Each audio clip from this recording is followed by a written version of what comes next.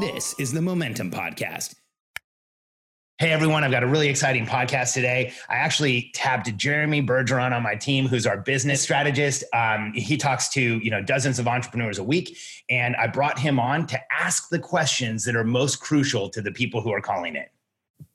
I'm Alex Sharfin, and this is the Momentum Podcast, made for empire builders, game changers, trailblazers, shot takers, record breakers, world makers, and creators of all kinds. Those among us who can't turn it off and don't know why anyone would want to. We challenge complacency, destroy apathy, and we are obsessed with creating momentum so we can roll over bureaucracy and make our greatest contribution. Sure, we pay attention to their rules, but only so that we can bend them, break them, then rewrite them around our own will. We don't accept our destiny, we define it. We don't understand defeat because you only lose if you stop, and we don't know how. While the rest of the world strives for average and clings desperately to the status quo, we are the minority, the few, who are willing to hallucinate there could be a better future. And instead of just daydreaming of what could be, we endure the vulnerability and exposure it takes to make it real. We are the evolutionary hunters, clearly the most important people in the world,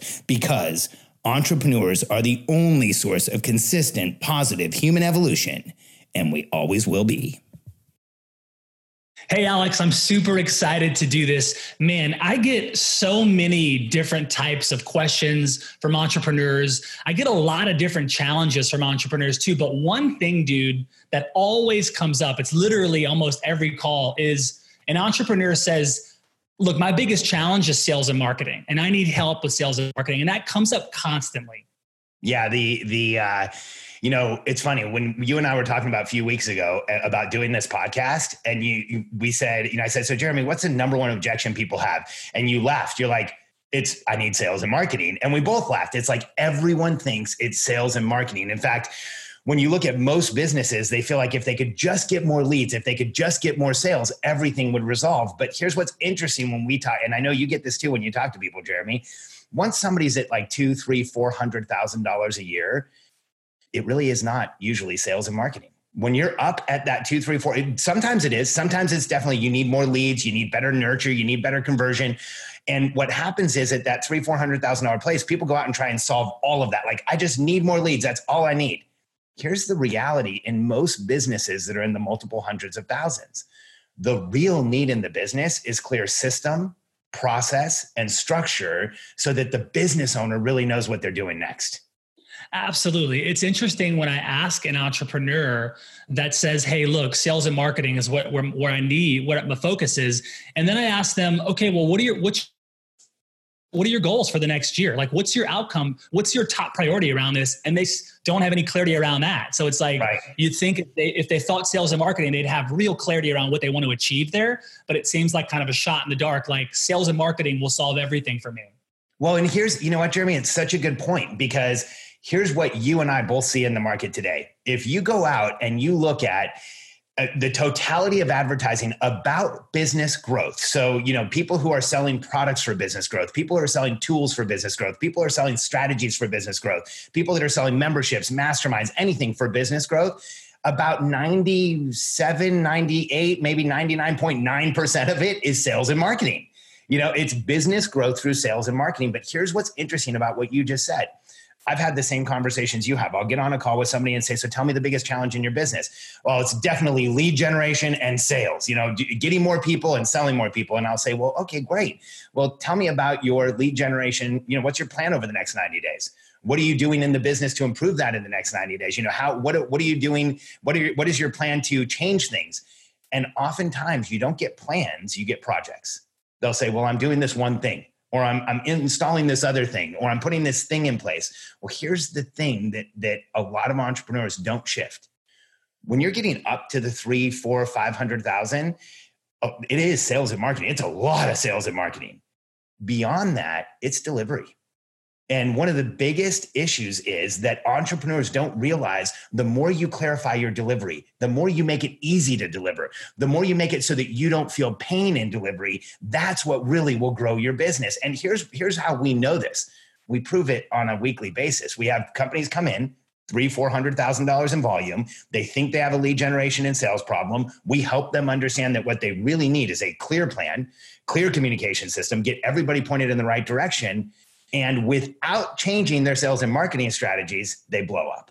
Yeah, absolutely. The other thing too, I'll hear in the same sales and marketing tip is that they feel strong in sales and marketing, but they can't turn it up. They're afraid to turn it up because everything else will break. Yeah. Right. And so they have a problem where it's not sales and marketing, it's coming, but that part is still impacting the rest of their business. So it's the flip, it's like still the hamster wheel, but it's the other side of it. Right. Yeah. So there is that other side, Jeremy. And, we always share. So if you're an entrepreneur and you're listening to this and your business isn't growing, here's what I want you to consider. If the business isn't growing, why? Like, what is the challenge with the business? And here's what we normally see. It's one of two things. If you're in the multiple hundreds of thousands of dollars and you're having challenges growing, what we normally see is that it's not sales and marketing. It's either one, it's that there's not a clear plan. There's not a clear structure. There's not a clear understanding of what to do next. And that is making growth of the business ambiguous. And so the answer feels like sales and marketing. Or two, on the other side, there's too many sales coming in. There's too many leads coming in. And now every sale you make creates pain. And here's what I know about ethical entrepreneurs. And I want to make sure I say that clearly. Here's what I know about ethical entrepreneurs. They won't sell themselves into pain. And here's what I mean by that. If you are an ethical entrepreneur and you are selling a product that makes it harder on you every time you make a deal, if you're selling a product that makes it more frustrating for you every time you make a deal, you will either consciously or subconsciously stop making deals. And so I want you to just let that sink in, because if you've been having trouble growing your business, if you've had a hard time figuring out what to do next and move forward, ask yourself a simple question. When I make a sale, does it cause me pain? If the answer is yes, then I want you to let yourself off the hook. The reason you're not selling more, the reason you're not growing more, the reason you're not developing the business like you should is because you're an ethical entrepreneur. You know that if it's causing you pain, eventually that pain is going to affect your clients. It's going to affect the deliverables. It's going to affect the product.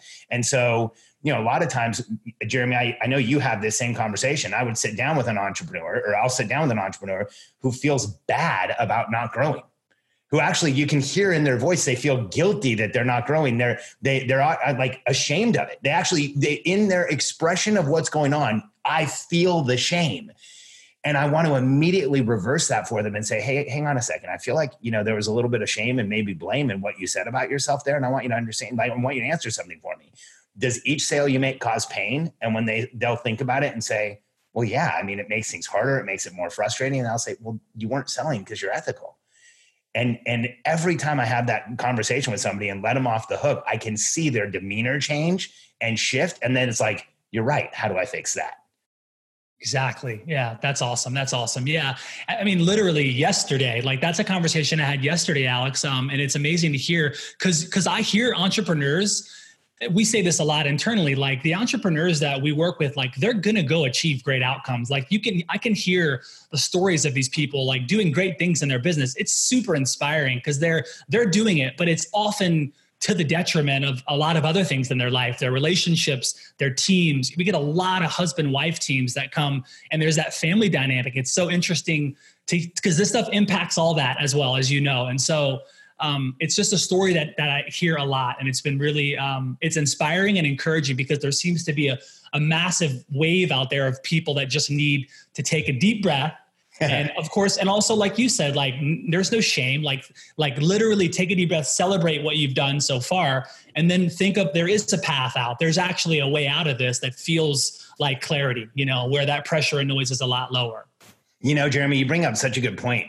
In partnerships, especially marriages, we work with a lot of marriages. But what's interesting is we also work with a lot of partnerships where people are not married. And True.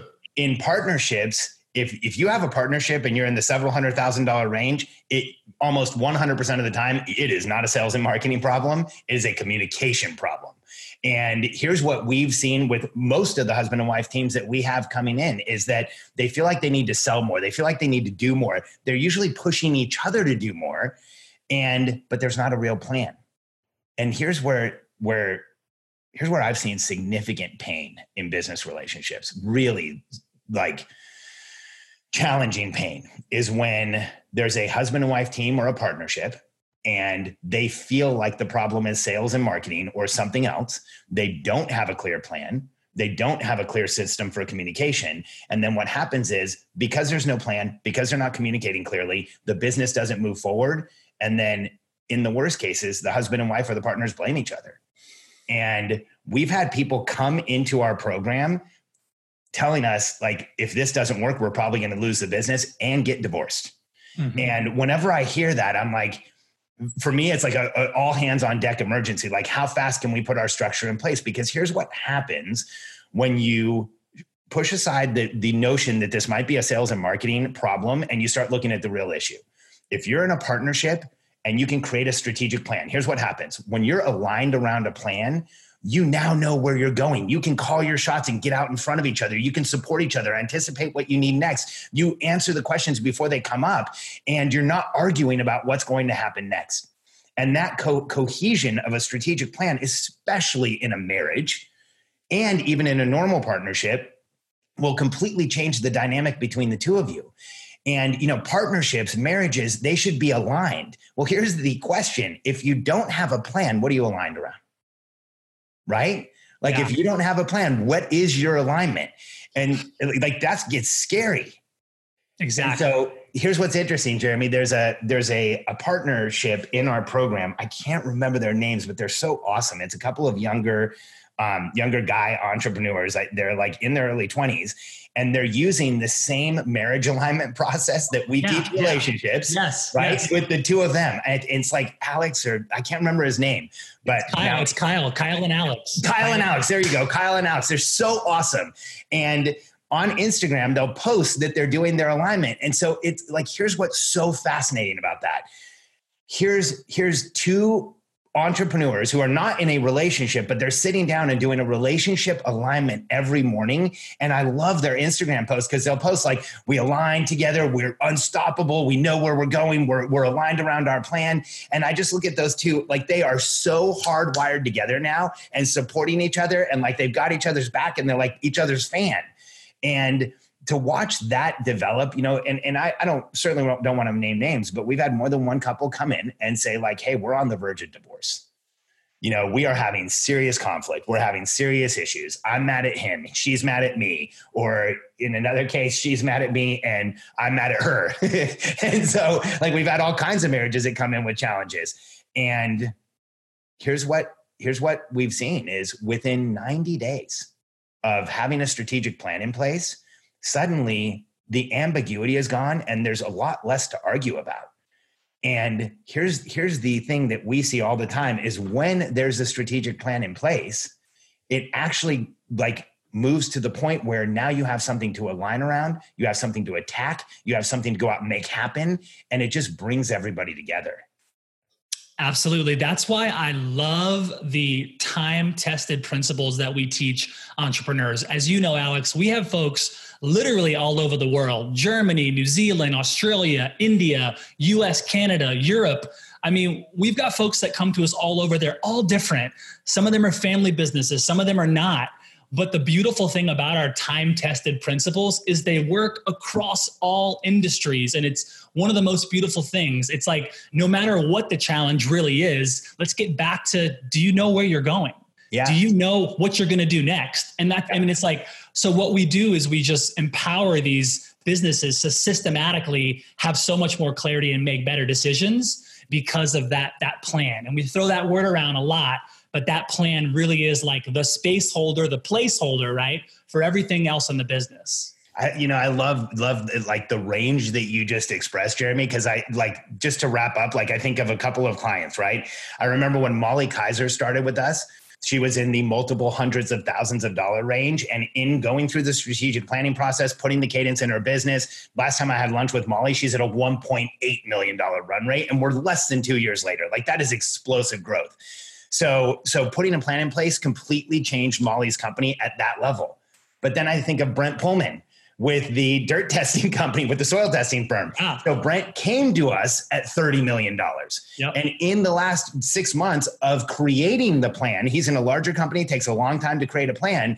I was on a call with him and he said, we've creating the plan's been really hard. We've gotten it in place. We feel like we're moving forward. It's added $3 million to our bottom line. I'm like, what? Yeah. So at the Molly Kaiser level, we see a tripling of the business in under 2 years, more than tripling. And then at the Brent Pullman level, just by going through the planning process, he slaps $3 million, 10% growth on the bottom line in a company that wasn't previously growing at that rate. So, it sounds kind of cliche, but when you have a plan, there is such a higher percentage chance you are going to actually make something happen. Absolutely, dude. I love it. This has been super awesome. Yeah, thanks, Jeremy. I think we should do this again soon. You have a lot of insight from talking to the hundreds of entrepreneurs that you do every month, every week, people who are growing businesses and making things happen. So I think you should continue to catalog the questions. Let's come back and do this, and you can help me share exactly what people need to hear. Let's do it. Thanks, Alex. Yeah, you got it, Jeremy. And if you're listening and you want to understand how to install a plan, if you want to pressure test, is it your sales and marketing that you need, or is it something else that you need? Or if you just want some solid advice on your business, I have a suggestion for you. Go to predictablebusinesssolutions.com right now, predictablebusinesssolutions.com, answer a few questions for Jeremy and I, and then set up a call with Jeremy. He knows his stuff. He's been around. Jeremy's worked in Facebook. He's worked in Google. He's got a ridiculous amount of understanding of business. And he's talked to hundreds of entrepreneurs exactly where you are right now. And here's what I guarantee you. You will not be sold on our call. You will get off the call knowing more than you know when you get there. And the most common response we get to our sales calls is, thank you so much. I can't believe how much this helped.